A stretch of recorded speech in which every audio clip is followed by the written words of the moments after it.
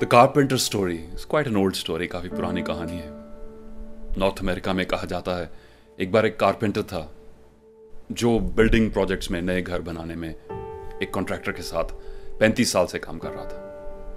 काफ़ी अच्छा काम करता था, बट अब 35 साल उसको काम करते हो गए थे। उसको लगता था उसकी रिटायरमेंट की उम्र आ गई है और उसको अब रिलैक्स करना चाहिए। सो नॉक नॉक वो अपने बॉस के ऑफिस में पहुंचा।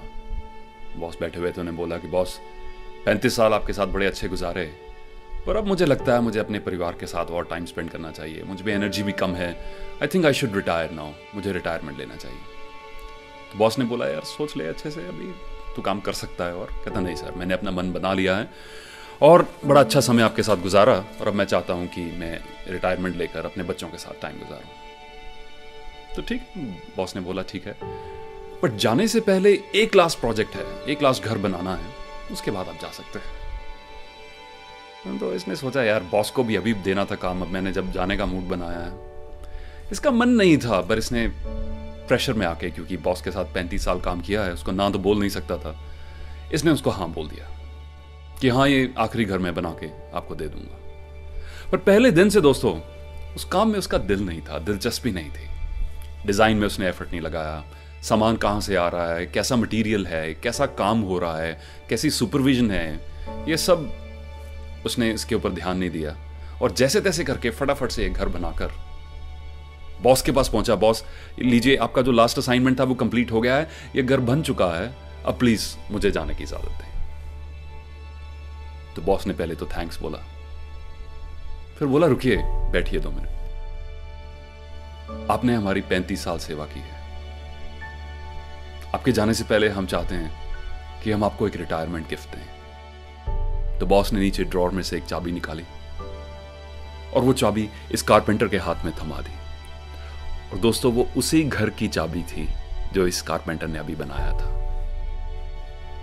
जैसे उसे ये पता लगा तो उसने सोचा, काश मुझे पहले पता होता, काश मुझे पहले पता होता।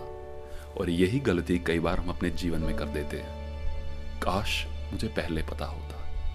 दोस्तों माइकल जॉर्डन बास्केटबॉल के बड़े फेमस प्लेयर हैं। उनकी एक बड़ी अच्छी कहावत है जो आपके साथ शेयर करना चाहता हूं। He said people can be divided into 3 categories. लोगों को हम 3 कैटेगरीज में डिवाइड कर सकते हैं। Category number 1, those who wish things would happen. Category number 2, those who make things happen. And category number 3, those who wonder what happened. कि भाई हुआ क्या। अहम है एक चीज याद रखिए, हर दिन अपने काम पर, अपनी प्रोफेशनल लाइफ पर, अपने हेल्थ में, अपने रिलेशनशिप्स में, अपने फाइनेंसेस में, हर एक दिन एक एक ईंट कर कर आप वही इमारत बना रहे हैं जिसमें कल आपको खुद रहना है। और कल को अगर आपको वो इमारत पसंद ना आई तो हम उसका ब्लेम किसी के ऊपर नहीं लगा सकते, केवल अपने ऊपर। तो इस कारपेंटर की तरह मुझे उम्मीद है कि कल को हम ये ना कहें, काश मुझे पहले से पता होता। मुझे पता है स्टूडेंट्स अक्सर ये गलतियां कर देते हैं। काश मुझे 4 साल पहले पता होता कि इस चैप्टर की, इस लेसन की, इस क्लास की इतनी इंपॉर्टेंस, इतनी महत्वपूर्णता होने वाली है, तो शायद मैं अलग से ध्यान से पढ़ता। मुझे पता है प्रोफेशनल्स अपनी जॉब्स पर ये गलतियां कर देते हैं।